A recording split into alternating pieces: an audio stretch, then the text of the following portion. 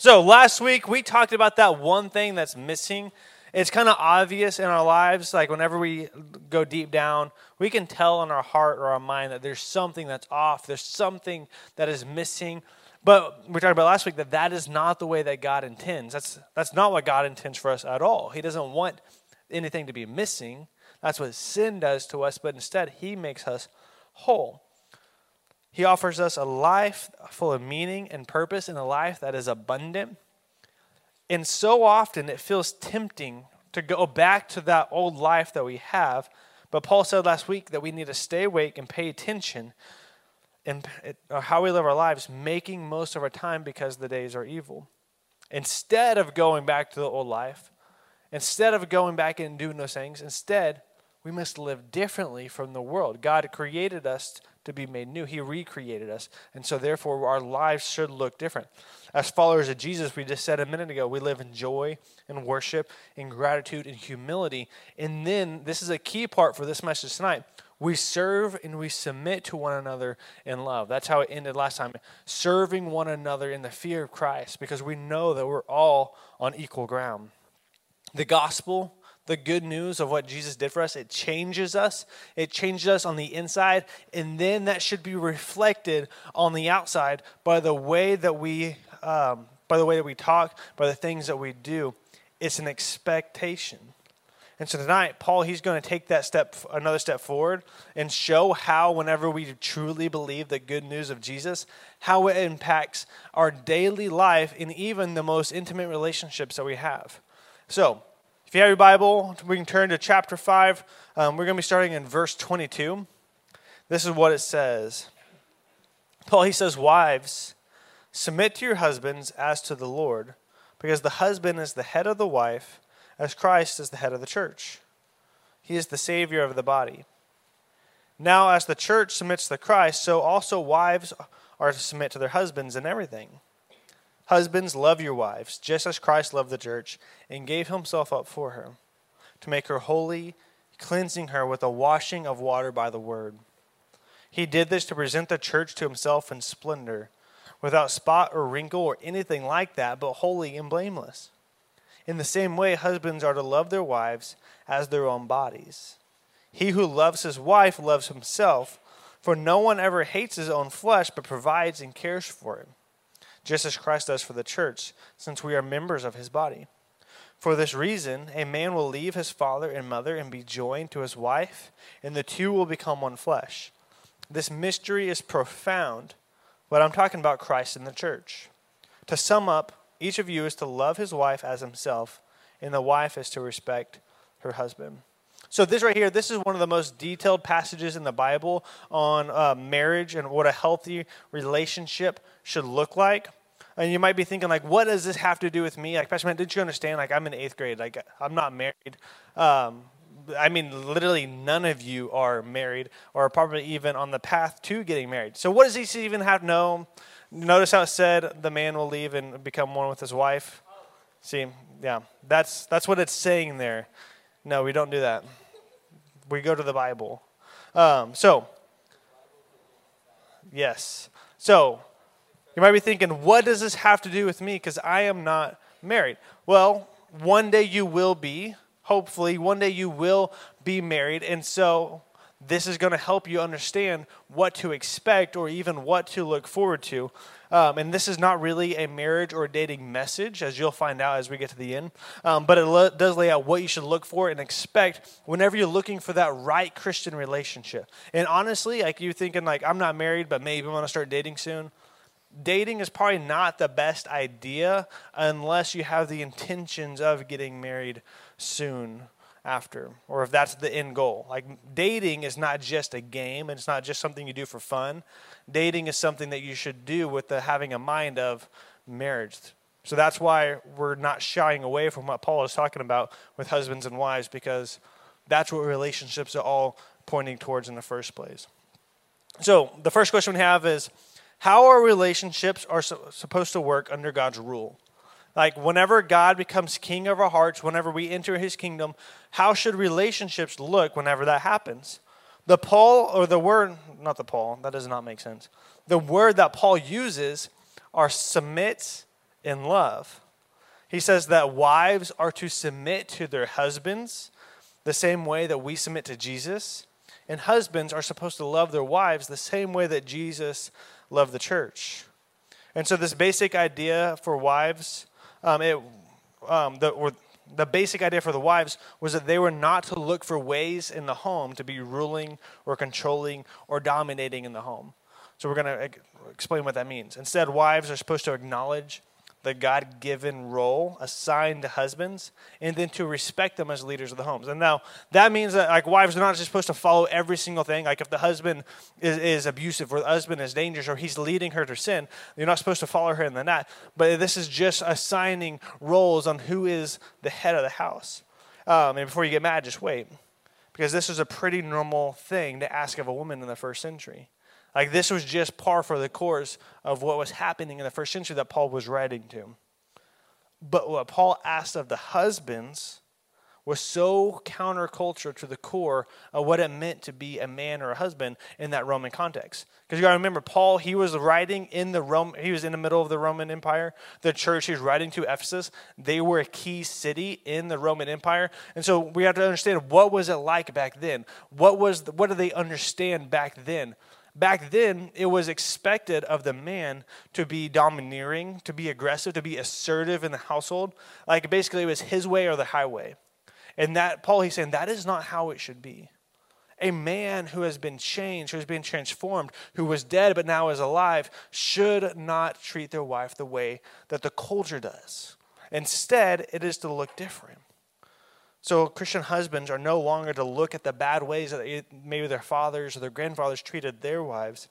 Instead, they are to look to Jesus on what it truly means to be a leader of the house. And the example that Jesus leaves for husbands to follow is sacrifice. Husbands are to love their wives by giving themselves up for her, and they are to love their wives the same way that they love themselves. Now, this does not mean that the husband is literally to lay down his life for her. Like, not every husband is just going to die for their wife. But it does mean that the husband must deny himself of time and resources and self-gratification to express love for his wife.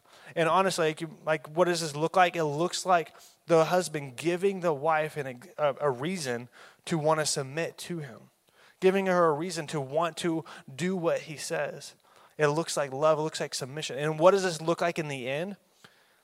The relationship you have left is a relationship where both sides are trying to outdo one another in love and respect.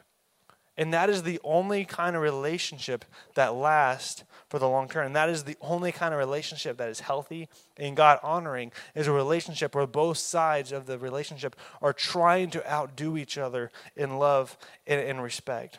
Think about it. Like if one side is trying to love and submit and trying to serve the other, but the other side is being selfish, there's like everything wants done for them. They just want everything to be comforted for them. They don't contribute. It's all about them. That relationship, I promise you, it won't last. The other person is just going to get tired. The other person is going to get exhausted.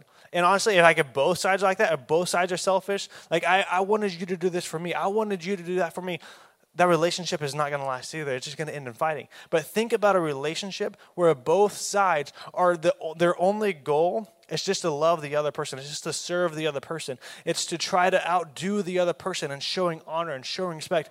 That is a relationship that will last. That is the kind of relationship that will flourish.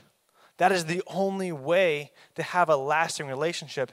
It is to completely try to outdo one another in showing love. So the second question that we have is, what does any of this have to do with Jesus? Like Paul, he talks about marriage, and then he talks about Jesus. Then he talks about marriage again. Then he talks about Jesus. And they said, basically, to sum up, this is all about marriage and stuff. So what does this have to do with Jesus? He says in verse 25 and 27, he says, husbands, love your wives just as Christ loved the church and gave himself up for her, to make her holy, cleansing her with the washing of water by the word. He did this to present the church to himself in splendor, without spot or wrinkle or anything like that, but holy and blameless.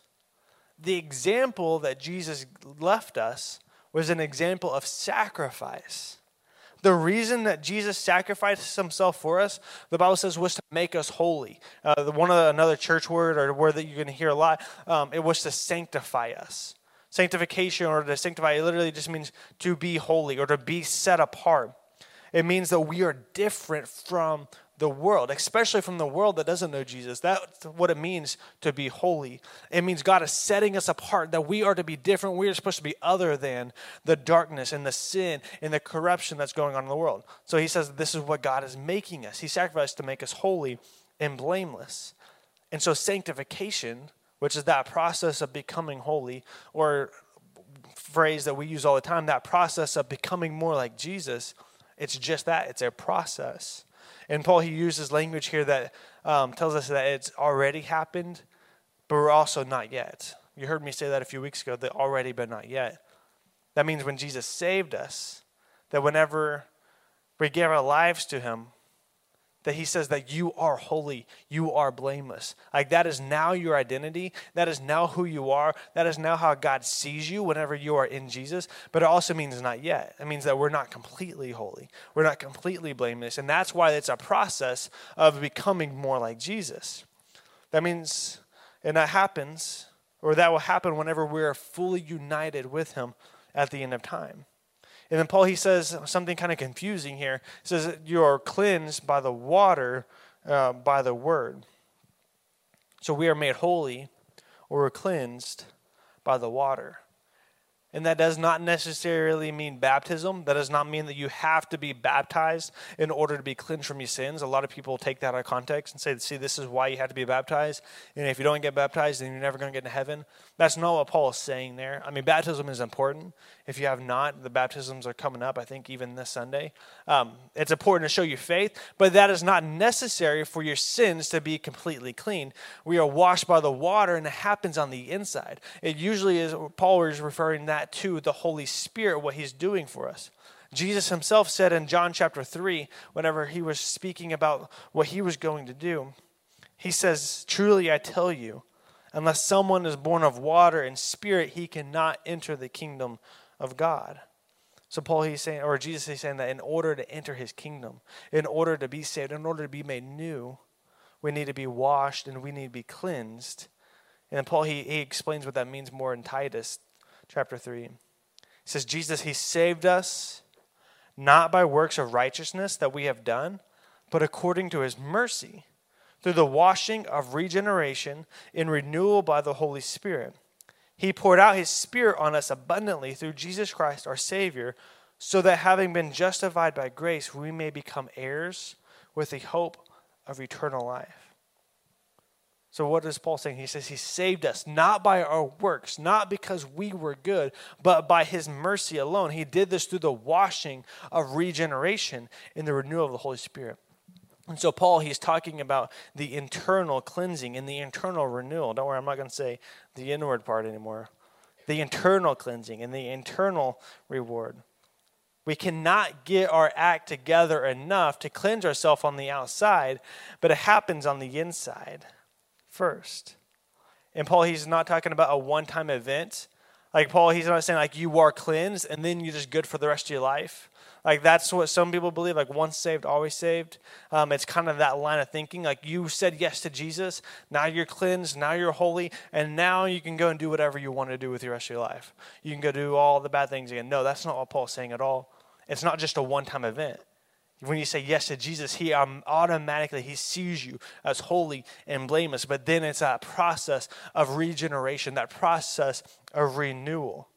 And it's done by God inside, not us, but we still have a role to play. So how do we get on that process of renewal? How do we continue and partner with God in that process of renewal to become holy, to become blameless? If God did it for us, and he is the one that does it inside of us, how are we going to play a part in that? We play a part, it says we are washed by water by the word. The word that Paul is talking about there, he's talking about the Bible. The Bible plays a huge part and a huge role in your process of sanctification, in your process of becoming holy, the process of becoming like Jesus. It happens through reading the Bible. It's getting into the Word of God and then getting the Word of God into you. The Bible is important to your spiritual growth, just like water is important for seeds to grow. Whenever I first gave my life to Jesus, you guys heard the story, like something happened. Like I began to pray for the Holy Spirit. The Holy Spirit came upon me. And then it was like a night and day switch. Like something was different inside of me. Something was on fire. Something was changed. And I knew it and everyone around me knew it. But that's not how I became the person I am today.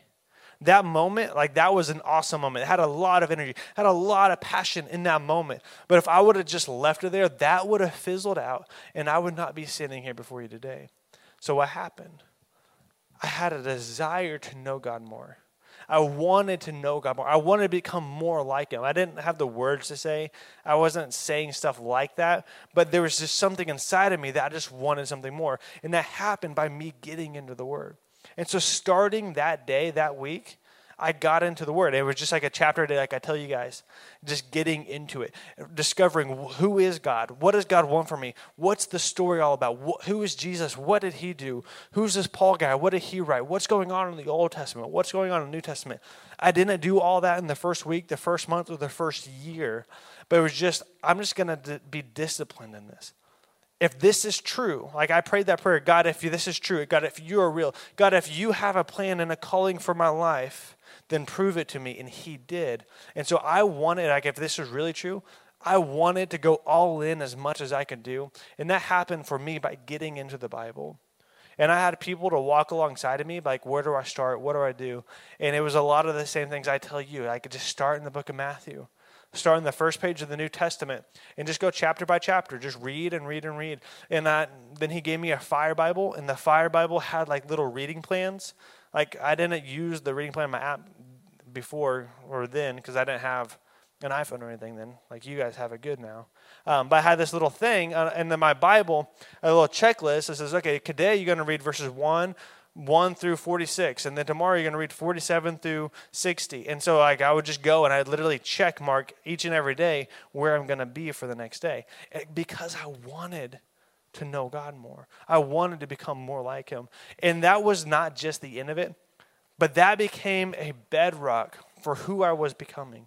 I was able to understand, okay, I don't want to go back to the old life anymore because who God is and what I'm discovering about Him here tells me I don't want to go back to that. And it gave me a foundation. It gave me something to stand on. When the storms of life come, when bad things happen, you have a foundation that you can rely on. We are washed. What He says right there. Let me go back to that.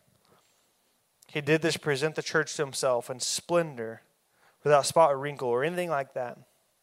Wait, is that where that is? To make her holy, cleansing her with the washing of water by the Word. God is the one that changes us. He is the one that renews us. The worship team wants to go and come back. There's nothing that we can do to earn or deserve it. You guys know that part? There's nothing that we can do to be good enough. God is the one that does it inside of us. And it's not just that one-time event. It's an everyday process. It's that everyday growing process. But we play a part by getting into the Word. It's slow and steady progress. You don't just do it overnight, but it happens every single day. It's a discipline of getting into the Word. It's waking up tomorrow saying, I want to know God more. It's waking up Thursday saying, or tomorrow's Thursday, waking up Friday saying, I want to know God more. You have to decide for yourself. Jesus sacrificed Himself for us. Jesus loves us. Jesus sacrifices Himself. He saves us. He sanctifies us. He makes us His own. And He will present us to Himself as His own people at the end of time. And because of Jesus' love for us, He gave Himself up to a bloody and a humiliating and a painful death for the sake of making us His own people. Easter's coming up soon, or I'm sure we're going to get into that story, but He gave Himself up to a gruesome death so that we can be His own people. That's what Paul is talking about in this passage. That's the main point he's trying to get across, is what did Jesus do? He sacrificed himself for us. And because of what Jesus did for us on the cross, we are saved. And now Paul, he says that he is our Savior. He is the one to whom we find salvation. He is the one to whom we find shelter. And so we experience this salvation, and then we get to enter a relationship with Jesus by putting our faith in him and what he did for us. And so as a result of us putting our faith in Jesus, we are set apart. We are made holy, and we are united with him. And Paul, he brings it in with the marriage part. He says when a man and woman come together in marriage, the two, they become one flesh. In this mystery that Paul is talking about, it points to the close connection that Jesus has with us. So think about the closest connection that you can have with another person that happens through marriage. And he says the connection that you have with Jesus now, it is even closer than that. Jesus did that to present us with splendor, without spot or wrinkle, but holy and blameless. He says, this is who you're going to be. He says, you are now holy and now you're blameless. And at the end of time, whenever everything is wrapped up, whenever all the darkness is gone, whenever everything is getting wrapped up, I am able to present you as holy and blameless. So right now, think about your past. Think about your mistakes. Think about those things that you did, or maybe the things that you thought that you don't want anybody to know about. We all have them. In Jesus, they're gone. Whenever we confess our sins and we repent of those, God, he says that those are gone, that he forgets about them. We remember. The devil, he remembers, he brings them up. He says, no. You can't go to Jesus. Remember that thing you did? No. You're not going to ever be holy. You're not ever going to be blameless. You're not ever going to be good enough. Remember that thing that you thought? Remember that thing you said to that person? No. Not with Jesus. He says, you are chosen. Now you are holy. Now you are blameless. And it's not because of anything that you did. It's not because you earned it. It's not because you deserved it. It's because of what I did for you on the cross. And the question is, are you going to accept that or not? Are you going to put your faith in me or not? Are you going to try to earn your way into heaven? Or are you going to put your faith in knowing that I did it for you? Because if you do that, then you will be holy and you will be blameless. And at the end of time, I'm going to get to take you to my Father and show you off as someone that is holy and blameless, without a spot, without a wrinkle, without any kind of blemish, without any kind of mistakes. That is who you are now. So put your faith in Jesus and your trust in Jesus tonight. With every head bowed and every eye closed. If you've never given your life to Jesus, and I do this every week because I believe that there's someone every week that you're not all the way in. Maybe you've raised your hand before, but maybe you haven't. Maybe you haven't actually taken that step before, but you want to. You want to make Jesus your Lord. You want to make Jesus your Savior. You want to go all in. You don't want to be on the sidelines anymore. You want to go all in. If that's you, you want to get to be in the family of God. You want to be a part of that holy and blameless. If you want to be saved, I want you to raise your hand so we know who we're praying for tonight. No one looking around. I see that on the left. Amen. I want you guys to say this after me. Say, Jesus, forgive me of my sins and cleanse me of my unrighteousness. Make me new. Make me to be just like you. In Jesus' name, amen. Master, we're going to go ahead and stand up. The worship team, they're going to lead us in another song of worship. And this isn't just a filler time. This isn't just another time that we can kind of like end the message or end the service. This is another time for you to connect with God. After everything that we just said, everything that we just spoke about, let the word sink into your heart. What is God speaking to you tonight? Because I promise that God is speaking. All you got to do is listen. It's not just me speaking. God, he's speaking to your heart in ways that I can't speak. Say, God, what are you speaking to me? God, what do you want me to do tonight? Listen to him. I believe all of us, we're giving our lives to Jesus. There's so much reason for us to be rejoicing of what Jesus did for us. This is not a somber moment. This is not a moment of us to be sad. This is a moment for us to praise and to worship God for what he did. So the only thing I have for you guys tonight is to worship God. to rejoice in who God is and what he's done for us. And then whenever you go home, whenever you leave, whenever you wake up tomorrow, make it a priority to get into the Word. This is the only way that you become more like Jesus. This is the only way that you continue down the path. Remember, you're either growing to become more like Jesus or you're not. There's no middle ground. You think you're just cruising, but there's no middle ground. You're becoming more like him or you're becoming less like him. Become more like Jesus. Jesus, we thank you so much for who you are. Thank you for your promise. We thank you for your sacrifice. God, I pray that tonight that you speak to our hearts and you change and transform us. God, we thank you in Jesus' name. Amen. The altars